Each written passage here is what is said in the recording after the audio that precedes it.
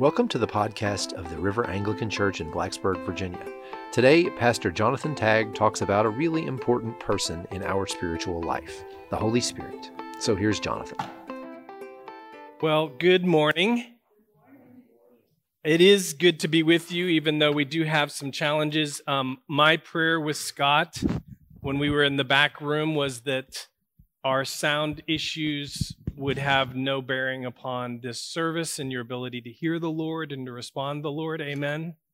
Okay, that's really my prayer, is that, this stuff is really minor. If we're eager, if we're desiring to hear from the Lord, you're going to hear from the Lord because he's always faithful. So let's just pray about that won't be a distraction. Lord, we just thank you for this morning, and man, just the privilege of being able to be with you in worship. Just the fact that we can say our God is a mighty God this morning, and he's mighty to save, and he's powerful. I mean, just the fact that we can utter those words from our lips, and that we have the privilege of singing in public in a safe place. I mean, these are all amazing things. God, would you help us to be thankful? Would you help us to be eager this morning to hear from you? We need that. We are prone to wander, God. So would you focus us, and would you make us like sponges, like good soil, Lord Jesus, to hear and to receive and to take action upon your word. In Jesus' name, amen. So my name's Jonathan Tagg. I believe I know most of you this morning, and it is wonderful to be back. I got a good break of a month where I was able to relax and to do some vacationing, and my son got married, for some of those who don't know, and that was really exciting, to a very, very wonderful woman who we're super thankful for. And so there was a lot that happened in this last month. I got to take a class at Trinity on the book of Hebrews. We are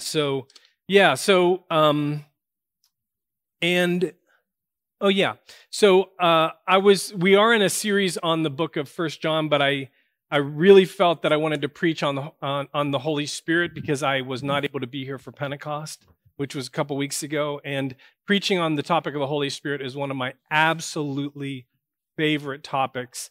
So I was sorry to miss that time with you. So that's who I am talking about this morning.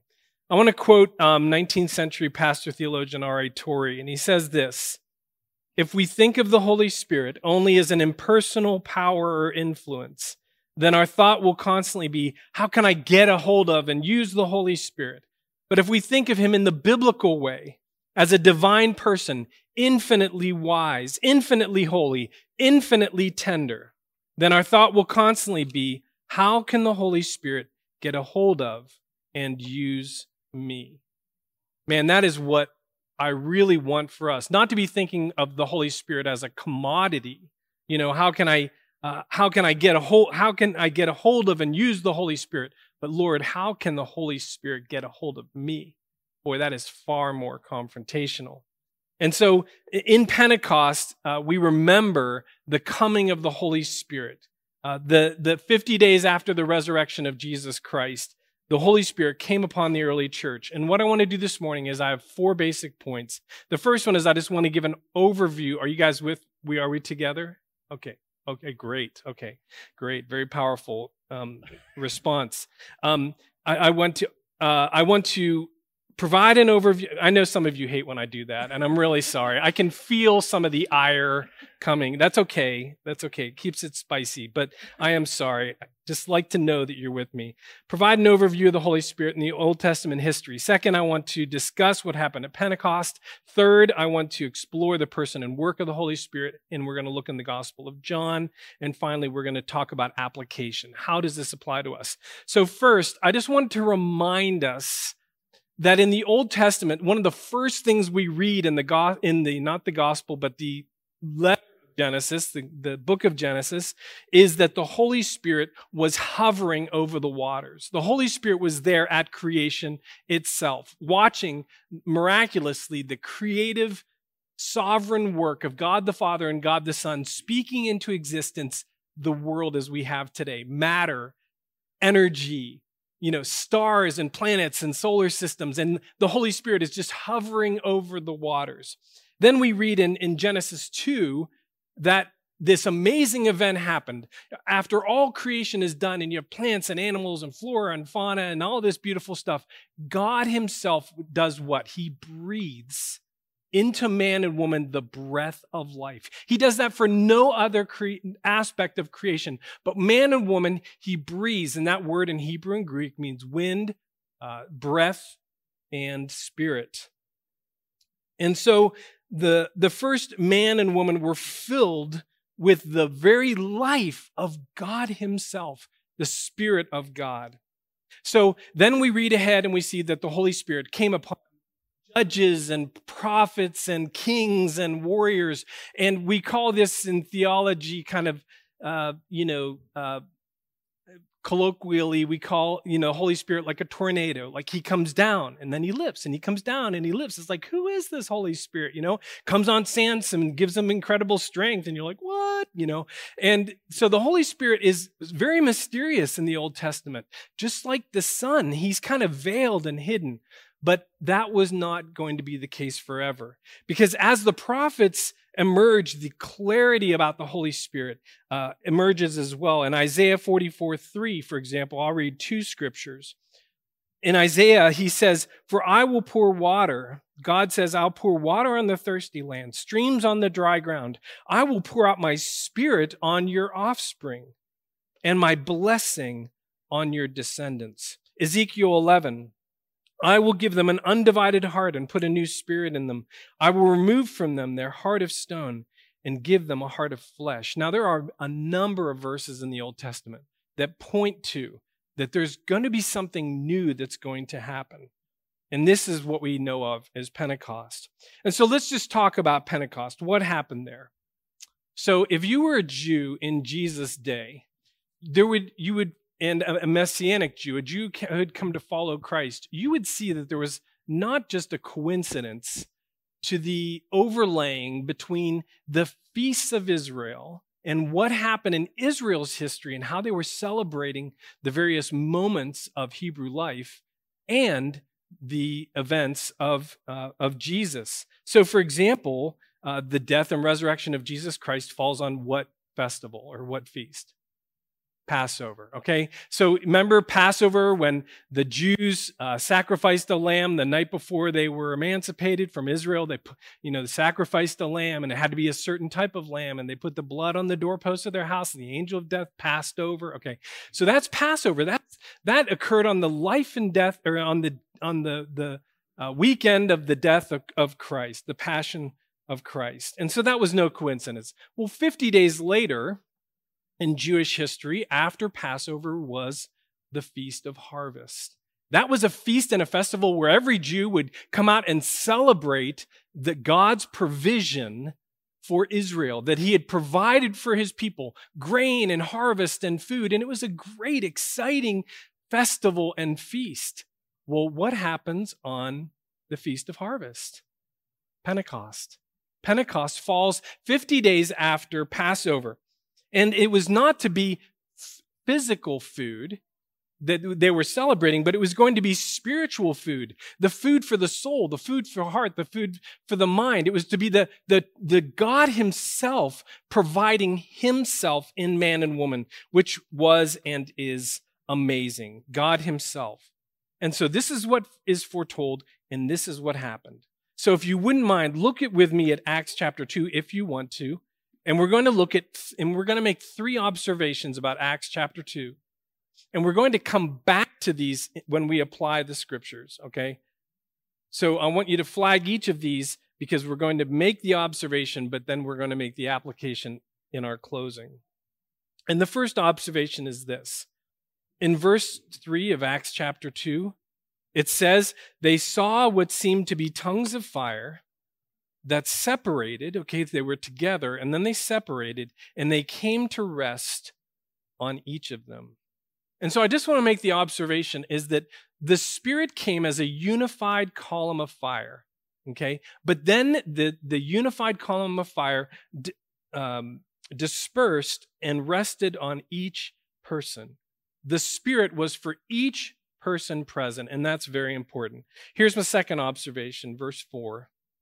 It says, all of them were filled with the Holy Spirit. They began to speak in other tongues as the Spirit.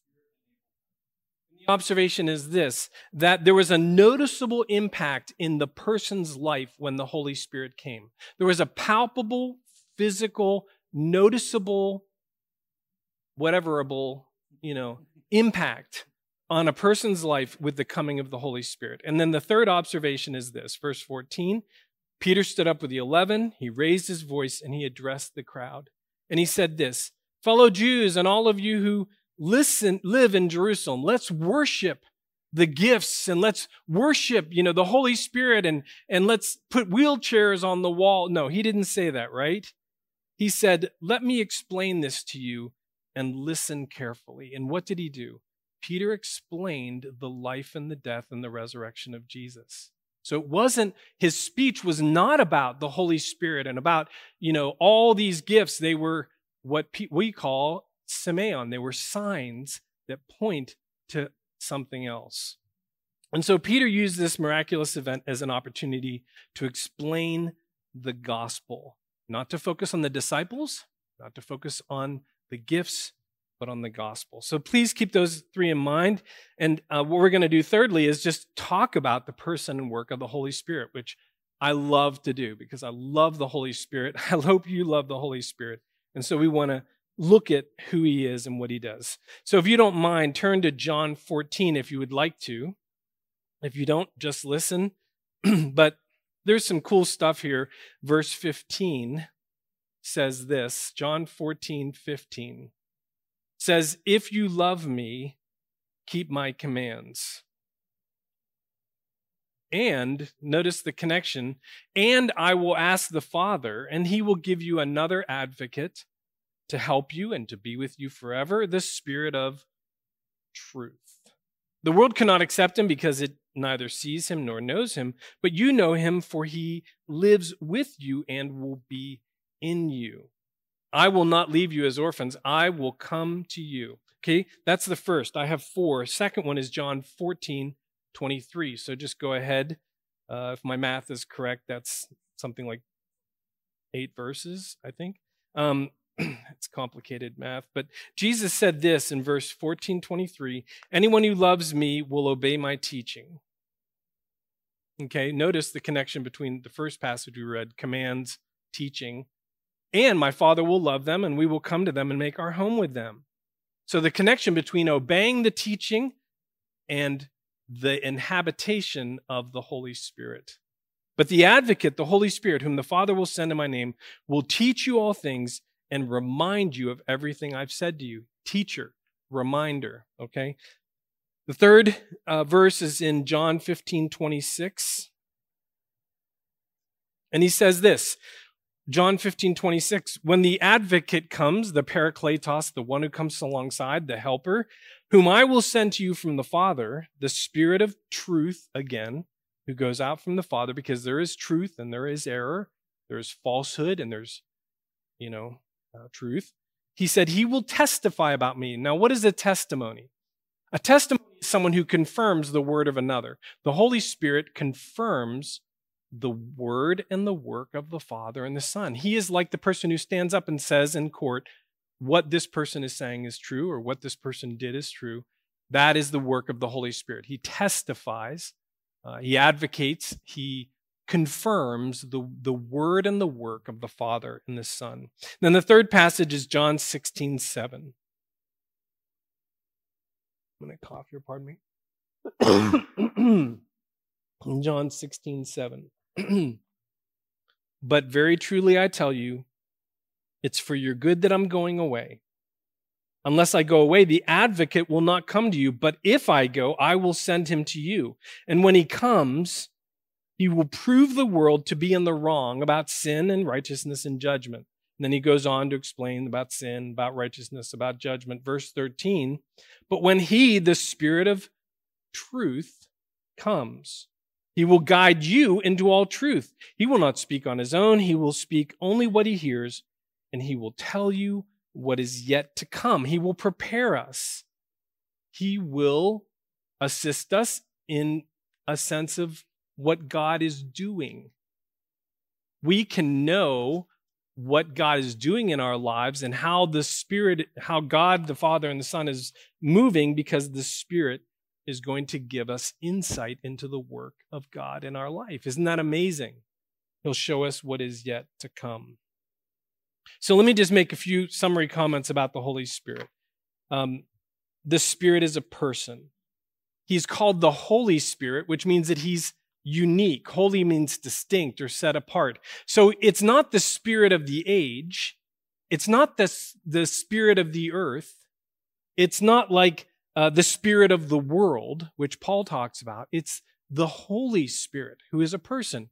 And in theology, there are three aspects of personhood. You and I have three aspects of being people. We don't always employ these, but we should.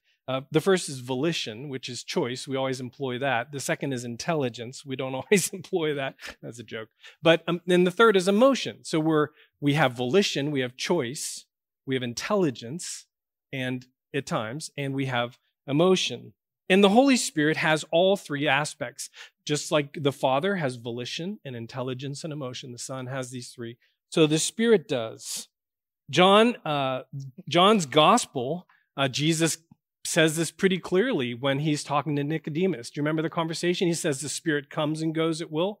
He blows here and there. He does, he kind of moves and he comes and he decides where to go and when. And he acts, wills, and accomplishes.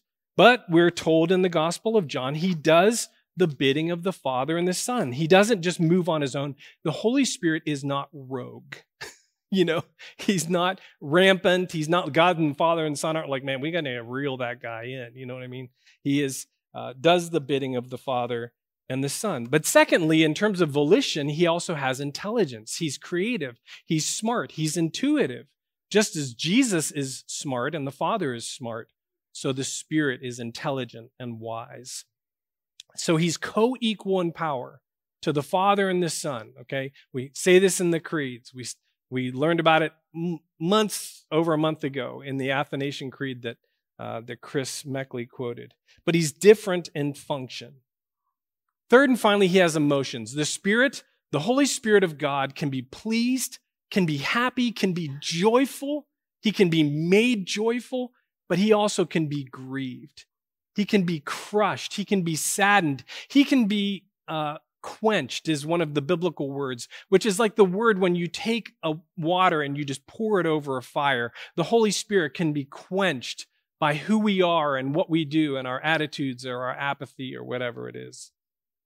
And so I want to give you 5 main functions of the Spirit before going into our application. So the first is the Spirit is a teacher. And again, this is just a kind of a summary of what we see. First, he's a teacher. We see that again and again in John, and that's why I wanted to emphasize it. He's the Spirit of truth. He comes to remind us of what Jesus said, comes to encourage us and counsel us. He tells us what is yet to come. He prepares us for the work of God. And second, he's the sanctifier. He sets us apart. We read it again in John. He convicts us. He tells us what is wrong about what we do or how we're thinking or behaving. He prepares us for repentance and to make right choices. Third, he's the equipper. I love this aspect of the Holy Spirit. He gets us, the word in Ephesians is like he gets us ready to sail. We're like a ship, and he's the one who gets us ready to embark on our voyage in the world. I would remind you of Acts 1:8, where Luke cites Jesus' words, "You will receive power when the Holy Spirit comes upon you." And you and I have been given power through the Spirit of God, equipping us for love, equipping us for joy and peace and patient kindness with the fruits of the Spirit, giving us gifts of the Spirit, insight, natural gifts, phenomenal gifts, gifts of miraculous gifts of healing, and giving us some of the gifts that look more natural, leadership and administration. And so many of you have been given so many gifts. Gifts of music, which you saw very little of up there, but you'll see more of when Ross is able to return to be with us. He sets us apart for ministry. It was the Spirit in Acts that set apart Saul and Barnabas. And so he sets you and he sets me for ministry. Fourth, he's the healer. He continues the transforming work of Jesus. So just as Jesus was healing and touching and casting out the demonic, the Holy Spirit is still at work in you and me, healing, touching, taking authority over evil. Okay? And this is holistic healing. It's not just physical, it's emotional, it's social, it's even sexual, where the woman at the well had 5 husbands and she encountered the risen, he wasn't risen at that point. But anyway, he encountered Christ. And so we can experience healing of all kinds of problems and addictions and infatuations. Fifth and finally, he's the glorifier. And I know I'm giving you a lot of information. I'll change up and tell you a story in a minute. But he's the glorifier. In Acts 1:8 again, he says, oh, we'll receive power. But then what does he say? You will be my what? Will receive power. Help me out here. You will witnesses. That's the word martyres in Greek. We will be martyrs for Christ. In other words, it's not just testifying with our mouth. It's testifying with our lives. It's laying everything down. You will be my martyres, he said. And so the Holy Spirit seeks to glorify the Father and the Son, to lay his life down for the Father and the Son. And he enables you and he enables me to lay our life down for the Father and the Son. So let me close with this application. That remember that we made those 3 insights in Acts chapter 2. So in terms of application, first off, what began as a unified column of fire separated and was distinct for each and every person. And this is my time to just tell you that the Holy Spirit, if you are a follower of Jesus Christ, if you have laid your life as a martyrs down for Christ, the Holy Spirit has given you a gift. We know that in Ephesians 4, at least one. It says that he apportions out the gifts to each person. Jesus, when he ascended, boom, boom, boom, boom. And so you don't need a secondary experience of the Holy Spirit. You have been given all of the Holy Spirit. Now, that doesn't mean that you don't have need encounters and experiences with the Holy Spirit. Do you understand the difference?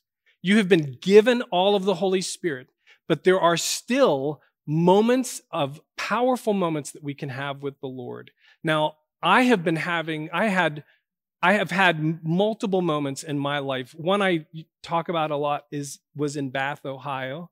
Has anybody been to Bath, Ohio? Okay. Whoa, crazy. Okay, so there's a church called St. Luke's in Bath, Ohio, and I went to this service, and a woman prayed for me, and the Holy Spirit just completely demolished me in a good way.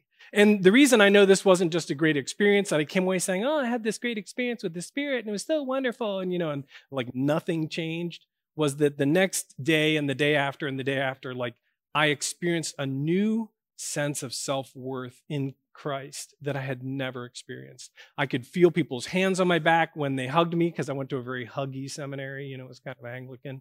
But anyway, it would have been different if it was something else. But I was just a joke. Okay, you got to work with, I'm trying. You got to work with me here. But anyway, so I went to Trinity. Some of other folks here have gone to Trinity. But I could feel people's hands on my back for the first time. There was a self-acceptance that I had for myself. That's how I knew this just was an experience. Now, I will tell you, in the last 3 years, ground has been fallow here. It's been a hard COVID. And one way that I experience the Holy Spirit, and I don't know if you do, but is perseverance. That I'm still a Christian. I'm still following Jesus amidst all the challenges that we've gone through. Now, I'm still seeking the Lord. I'm still seeking to love my wife and my children and my church amidst all of the dings and hurts of ministry. Amen? So the Holy Spirit works, and it's not always in this massive. Sometimes it's just like the day to day that I wake up and I say, I want to spend time with Jesus in the morning. That is a work of the Spirit, okay? He's also given me like a patience and a desire to use suffering for his glory. That's another work of the Spirit. And I just tell you, like, the Holy Spirit doesn't always come like a hammer, doesn't always come like fire, doesn't always come even like water. Sometimes the Holy Spirit just comes like air on stone. You know what I mean? And he just kind of gradually smooths us like air on stone. So I want to say that, that you have been given the Holy Spirit in its entirety. Now, one question I hear is like, should we be afraid of, and I am wrapping up here because I know I'm getting long. Should we be afraid of the Holy Spirit? And absolutely, no, you shouldn't. You shouldn't be afraid of the Spirit because are you like afraid of Jesus? Like, ooh, I don't know. We shouldn't be afraid of Jesus because it says he will not break a bruised reed, right? But should we be afraid of the Spirit? No, he is a gentleman. He will never force himself upon us. We will never force the Holy Spirit upon you. We'll never put our hands on your foreheads and knock you down, okay? Like, that is not how the Spirit works, and that's not how we work. Now, are we to worship the Spirit? Yes and no. The Spirit is part of the Godhead, so do we worship Jesus and the Father? Yes, we worship the Spirit. Now, the difference here is that the Holy Spirit always seeks to draw attention away from himself. So he's always drawing attention to the Father and the Son. So is it wrong to pray to the Holy Spirit? No, but the Holy Spirit will always be leading us to the Father and the Son. I leave praying to the Spirit up to people's preference. Some prefer it and some don't. I don't read anything in the Bible that says, don't pray to the Spirit or you'll go to hell. You know what I mean? So I wouldn't worry about that. It's just personal preference. Is the River a charismatic church? Well, it depends on how you define charismatic. What do you mean by that is like, oh, are you untrustworthy and are you crazy and are you going to do things that, are unsafe or whatever? No, that's not how we define charismatic. Do we long, like Paul said, long for the gifts of the Spirit? Absolutely. Do we long for the Spirit's presence and work in this church? Absolutely. In a non-COVID time during communion, as you remember, we have prayer stations set up. We do that every week to remind us, oh yeah, I need healing. I need help. I need to pray for my brother or my sister or somebody else. And so we have this expectancy, amen, during especially like that prayer time that we have during communion is a time where we make this statement and this symbol that we are a charismatic church and that we expect God to move. Amen? We want God to move. So are we charismatic in that way? Absolutely. The second point, I'm going to make these quick, is that in Acts chapter 2, there was a noticeable impact in a person's life of the Holy Spirit's presence. There was the speaking in tongues in that example. And in your and my life, there should be a noticeable impact. Now, there are times in all of our lives, there's seasons that are fallow. And these 3 years, these couple years have been tough. But in general, we should see a movement of the Holy Spirit in our life over time. Sometimes it goes like this, but the trajectory should be upwards. What are some of those characteristics? A longing for Scripture, a longing to read God's Word or to hear God's Word or whatever, a longing for worship. Like, I really appreciate that you guys are here. Because, again, over the summer and people in and out and, there's COVID around and all this kind of stuff and sickness, I really appreciate that you all are making this commitment to worship. There's a longing to be with God's people. There's a longing to be transformed by the Spirit. There is a longing to put sin to death in our life, that we're not just playing with it and toying with it, but there's a longing to put it to death. And I'll fast forward through my list and say there's a longing to witness. There's a longing for God to use me in this world, okay? That is a sign of the Spirit. And I don't say this to guilt you or to create fear, but if you don't see these at work in your life, you and I need to go and close the door and say, God, I need a new experience with you. I need something new. If you don't see this working in your life, again, I don't see this. My heart is the heart of a pastor. I say this, that you would close the door and say, God, I need a new experience with you. And I tell you what, I have done that no less than like 15 times in the last 3 years. So I'm right there with you saying, God, I need you so bad in my life and my marriage and my family and my church. I need you. Third and final point as we close here.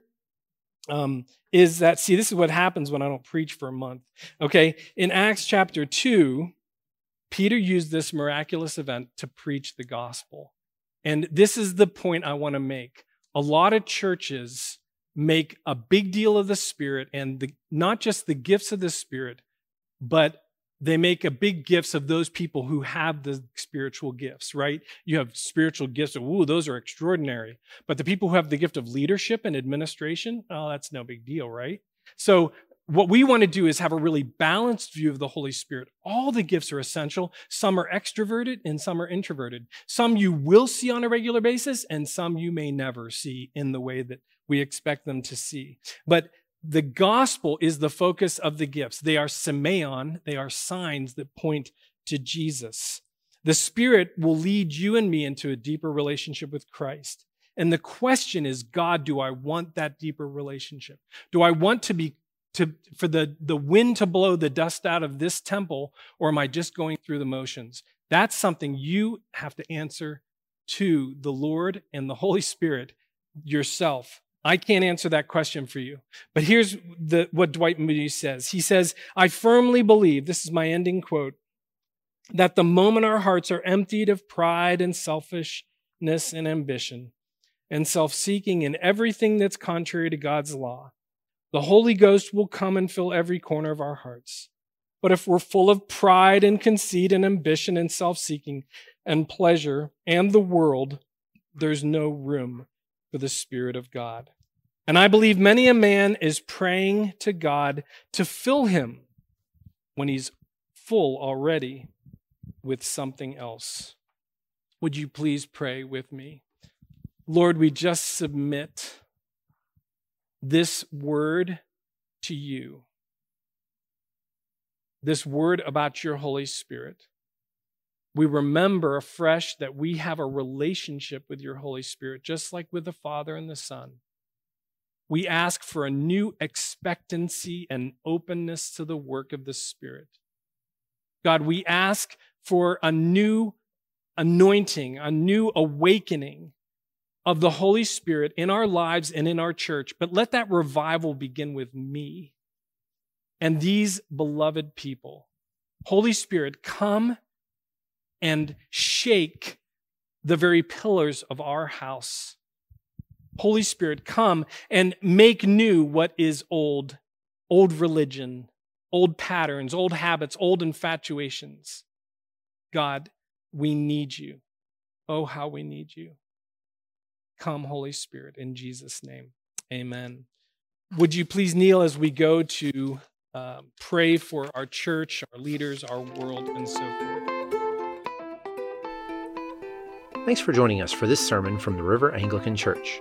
You can find us on the web at therivernrv.org, also on Facebook, and you can join us in person if you like on Sunday mornings at 9:15 at 110 Roanoke Street East, Blacksburg, Virginia, 24060. We hope to see you again next week.